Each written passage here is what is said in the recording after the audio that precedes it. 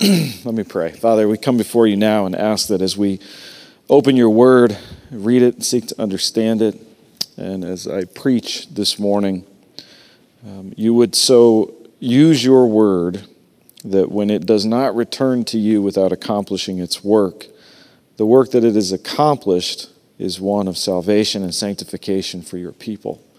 We pray that every heart in this room and everyone who hears this message would be yielded, that we would recognize the truth of what's being said, and that if there are things that come out of my mouth which are not for the purpose of edification, you would bury them and they would be quickly forgotten. Jesus, we want this time to be about you, so we pray that you magnify yourself now through your word, and we ask for it in your name. Amen. It's been a strange Advent series that I've preached, in my opinion. We've made our way through three themes. All right, once I get this, I won't have to touch it anymore. Beginning with hope, and then peace, and then joy.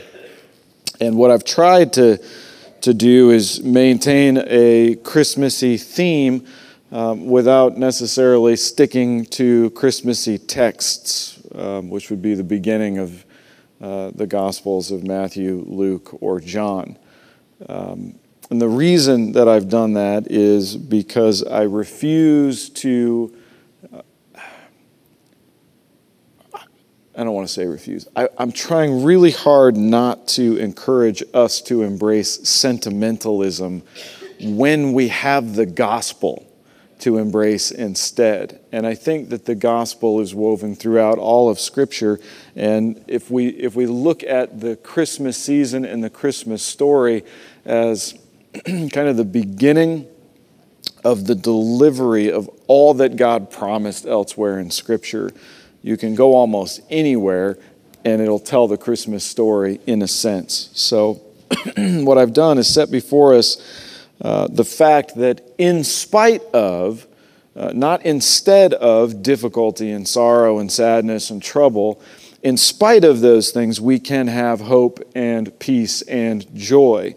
So today we'll sew all that up. Again, not in sentimentalism, but we'll sew it up in something I think far more authentic, which is love. There was a guy named John Fox who was born 10 days shy of 62 years before me on May 18th, 1918. That would make my birthday May 8th, 1980, just so you know. John was the oldest of three children. He was born in Cincinnati, but he spent most of his early childhood in a suburb city of Cincinnati about 12 miles north called Wyoming, Ohio. After completing high school, John attended the Ohio State University. However, he did not graduate from the Ohio State University because John wanted to participate in the Reserve Officer Training Corps. Unfortunately, Ohio State did not allow him to participate in ROTC because he had too much melanin in his skin. So John transferred to Wilberforce University in Ohio and joined ROTC there. He graduated with a degree in engineering, which our John Smith, I believe, graduated with a degree in engineering. John Fox graduated with a degree in engineering and received a commission from the United States Army Second Lieutenant in 1941. You can see how the timing is coming together here. Needless to say, nobody was in the reserves after December 7th of 1941. John was a member of the 92nd Infantry Division, known as the Buffalo Soldiers, which was a segregated infantry division from World War I, which was reactivated in October of 1942 and sailed for Italy in 1944. This was the only black infantry division that saw action in World War II in the theater of Europe. John became a forward observer in the 598th Artillery Battalion supporting the 366th Infantry Regiment, as Allied units clashed with stubborn German defensive positions along the Gothic Line, which was later called the Green Line. This was a line not quite along the northern Italian border, but through the mountains in the northern third of Italy. John and his comrades didn't really enter combat for some time after arriving there, so they were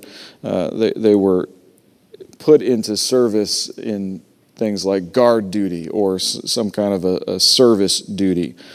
When John did finally get his chance to see combat, it was because he volunteered for a 4-day stint over Christmas of 1944. As a forward observer, John's responsibility was to get into a position where he could identify enemy troops and call out over the radio targets for the artillery. So he would give ranges for the artillery, which was well behind friendly lines, to launch their volleys. As a forward observer, John found an observation post in a little village called Samocolonia on December 23rd, 1944.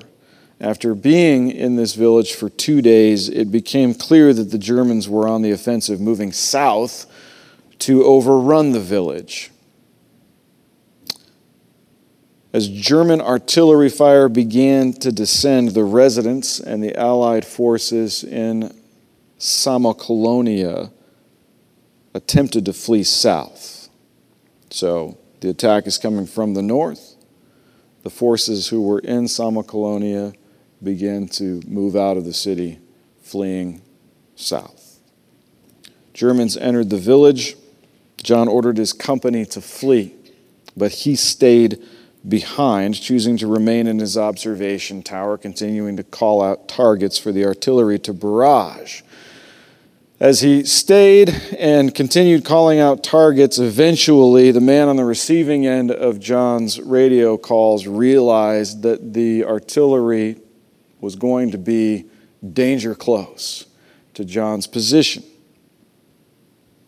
So he said, "That's your position, Lieutenant. We'd be dropping shells on your head." John Fox responded, quote, "Fire it. There's more of them than there are of us. Give them hell." Fox's body was found a few days later when Allied forces retook Samocolonia. His location was surrounded by nearly 100 enemy dead. Today we look at our final theme, which is love. And I don't intend to belabor the point and wow you with all of my insights and observations about love. I'm just going to make 3 points quickly. So if you're sitting here going, yes, we know what the definition of love according to you is, James, don't worry, we're not going there. What I want to do is say that there are features that love has. Did you know it? Did one of you nail it? Okay, good. Features that love has, and if we view love through the lens of the way God loves throughout the story of history in Scripture, you can pick up on these 3 characteristics. First of all, the love of God, which is a theme woven throughout Scripture, has as its object an undeserving people. I'm going to say it again. The love of God, the theme of which is woven throughout all of Scripture, has as its object, the object of the love of God is an undeserving people. Second, the love of God, which is seen more specifically in Bethlehem, in Matthew 1, in Luke 2, and in the Gospel of John, chapter 1, the love of God seen in those instances has its expression in the birth of God incarnate. Third, the love of God, which is seen at Calvary in all 4 Gospels, has as its cost the life of God incarnate. So you've got object, expression, and cost. You tracking? These are the characteristics of love according to the Scriptures. Love has an object, love has an expression, and love has a cost. In Genesis 3, when Adam and Eve have sinned and fallen, they become the object of God's love when he kills an animal in order to make clothing for them, a covering. They are the object. The expression of God's love was a foreshadowing of Calvary. Something had to die in order to make atonement and covering for their sin, and the cost was that animal that perished. Object, expression, and cost. So, turn to 1 Corinthians 13. Oh man, all I did was brush it. I've probably been to more weddings than you. As a young man, I made the colossal mistake of opening a business. And necessity is the mother of invention. The business kind of morphed from what I had intended it to be into a photography and videography studio. Which, of necessity, you're going to do weddings if you're doing photography and videography. So I videoed and edited dozens and dozens of weddings. Nearly all of them featured a reading from 1 Corinthians 13. And this isn't me just trying to be unkind, I'm just stating facts. Nearly every wedding that I videoed or photoed featured a reading from 1 Corinthians 13 and a corresponding butchering of the text in order to cram it into the context of a wedding. I only bring that up because as you're turning there, I want you to know that you're not about to hear a similar homily on the subject of love from 1 Corinthians 13. Verse 1. If I speak in the tongues of men and of angels, but have not love, I am a noisy gong or a clanging cymbal. If I have prophetic powers and understand all mysteries and all knowledge, and if I have all faith so as to move or remove mountains, but have not love, I am nothing. If I give away all I have, and if I deliver up my body to be burned, but have not love, I gain nothing.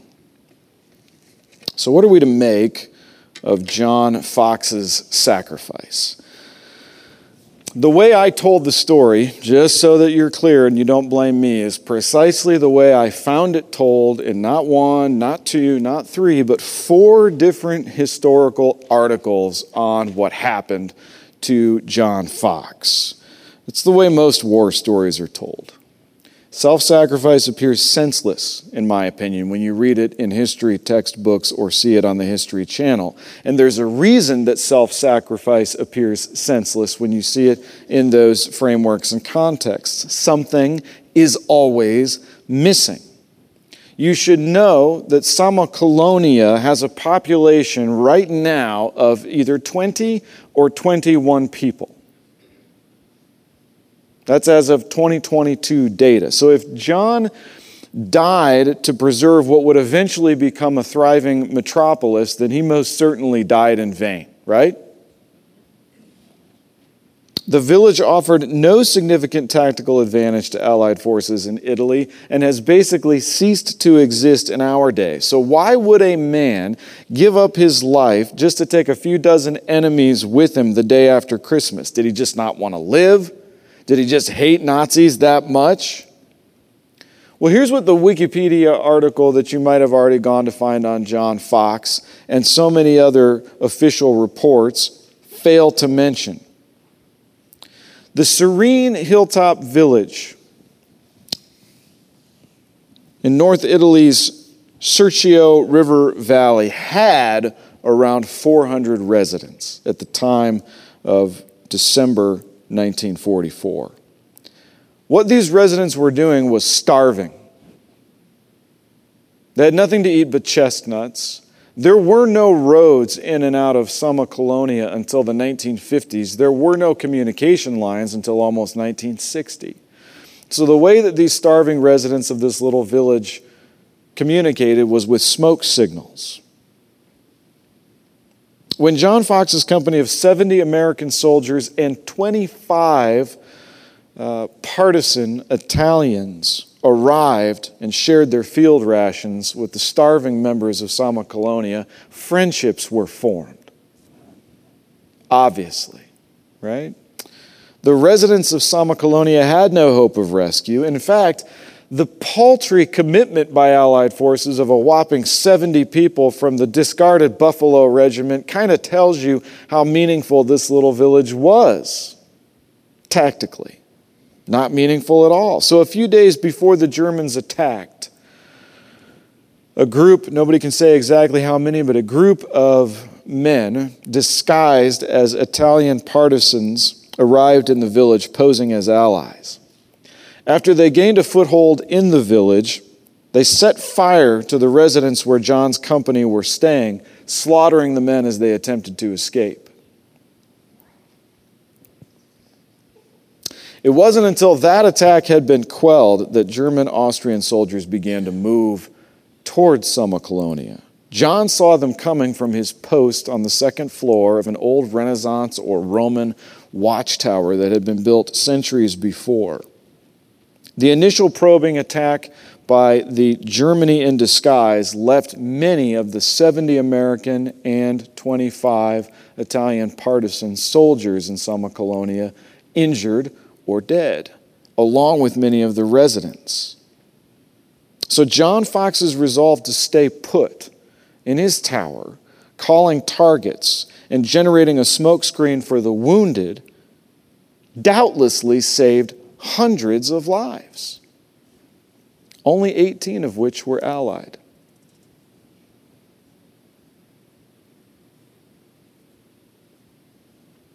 No official record of this heroic act existed until 1997, when John Fox received the Medal of Honor.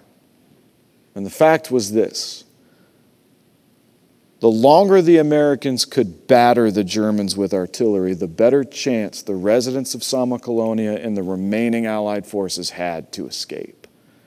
So while the 105 millimeter cannons were going, there was a chance for people to survive. John's widow, Arlene, when she received the Medal of Honor on his behalf, said, quote, "We never needed any medals.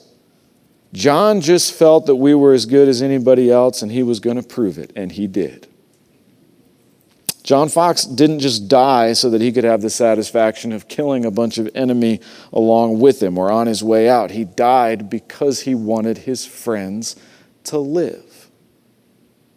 The problem I find with a lot of accounts of heroism on the news and in history is that you see the expression of love. You see the cost of love.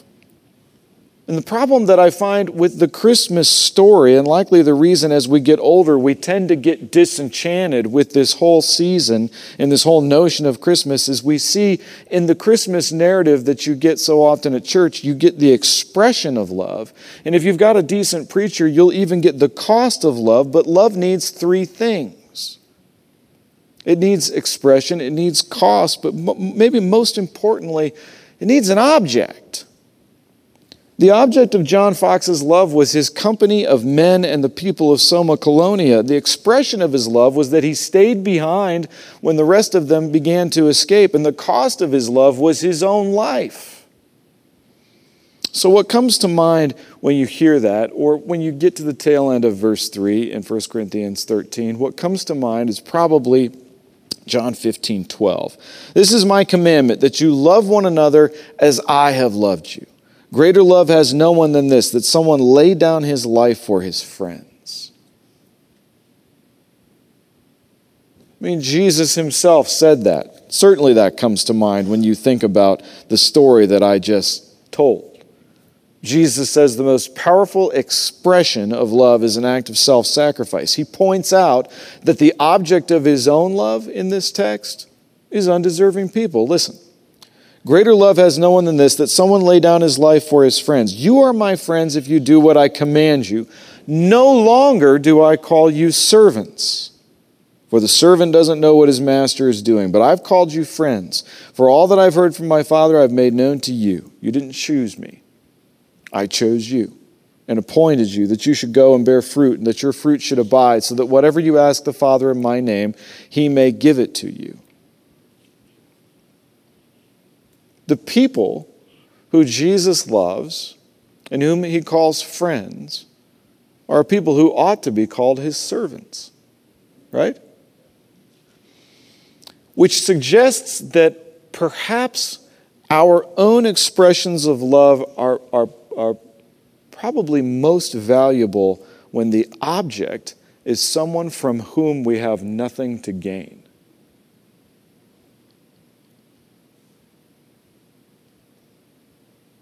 No longer do I call you servants, I call you friends. Well, what did that get Jesus?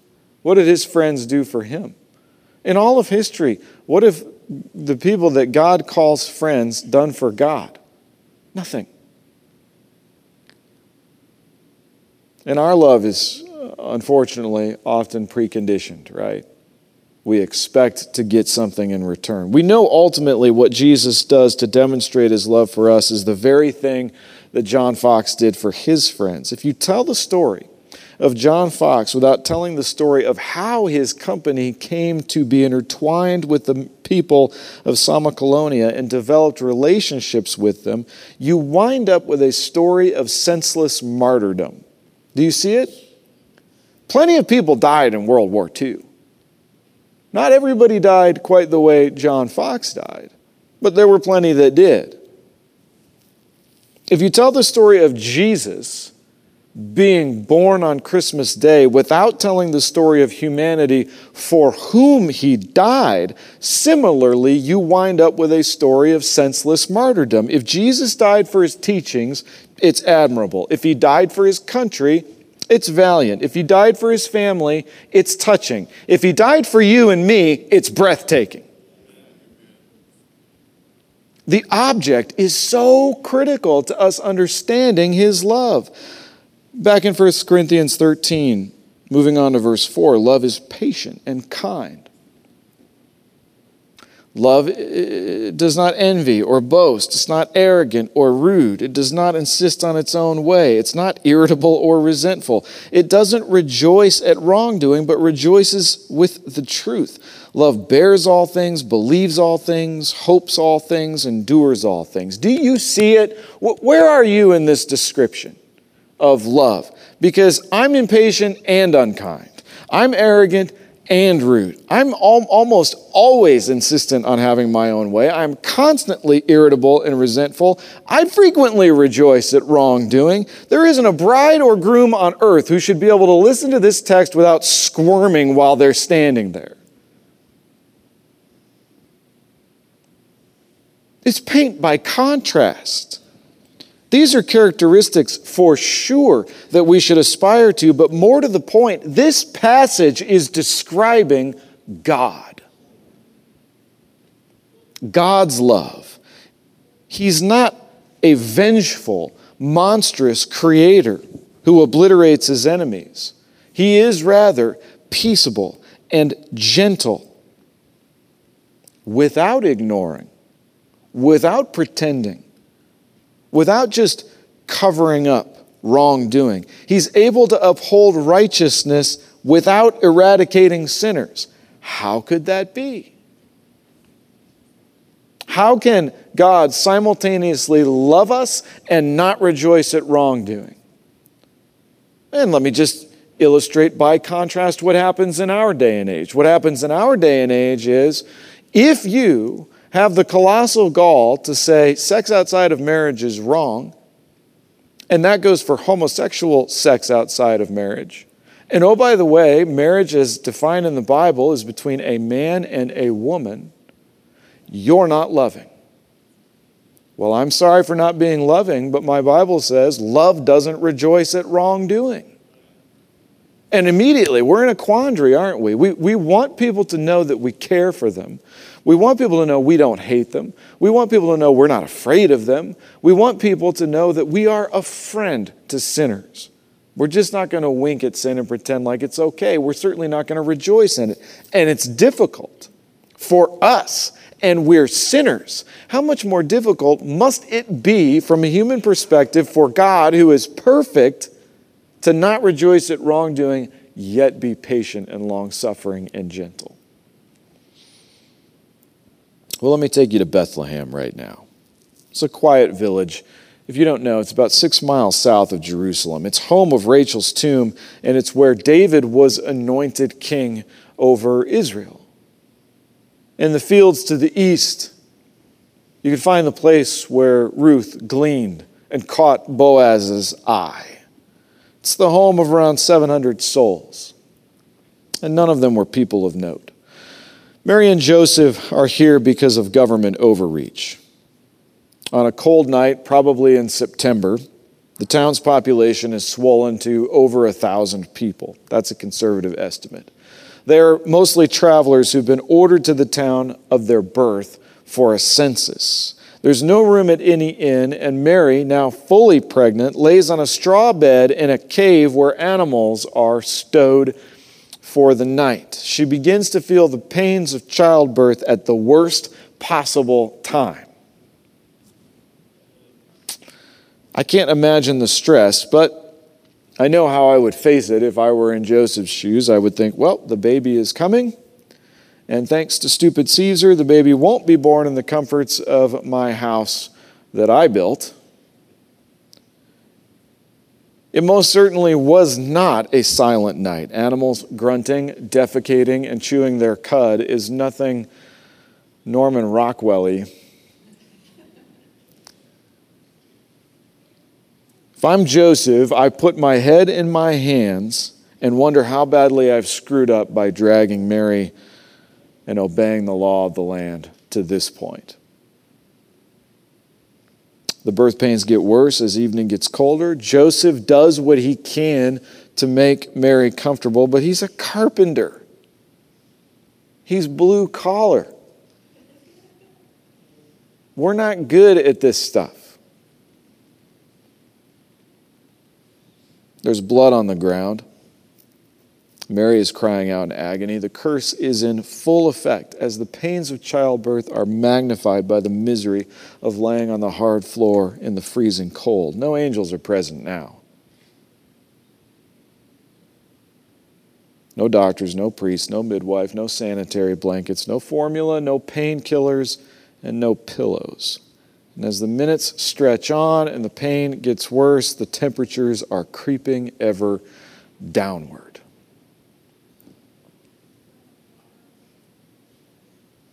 The misery crescendos with the birth of this infant that Joseph didn't even father.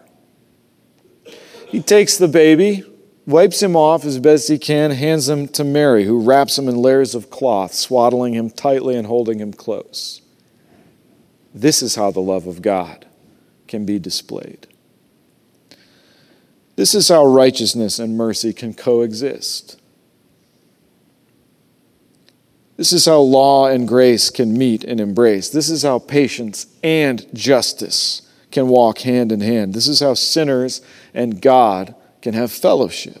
This baby, born in obscurity 2,000 some odd years ago, is the Son of God, sent to us as a gift, sent to us for redemption, sent to us for rescue from slavery, reconciliation for all those who defied God. The birth of our Savior was the precursor to the most profound, breathtaking, world-altering act of love in all of history, because this Jesus, the very Son of God, who's born on Christmas Day, was born on Christmas Day so that he could die.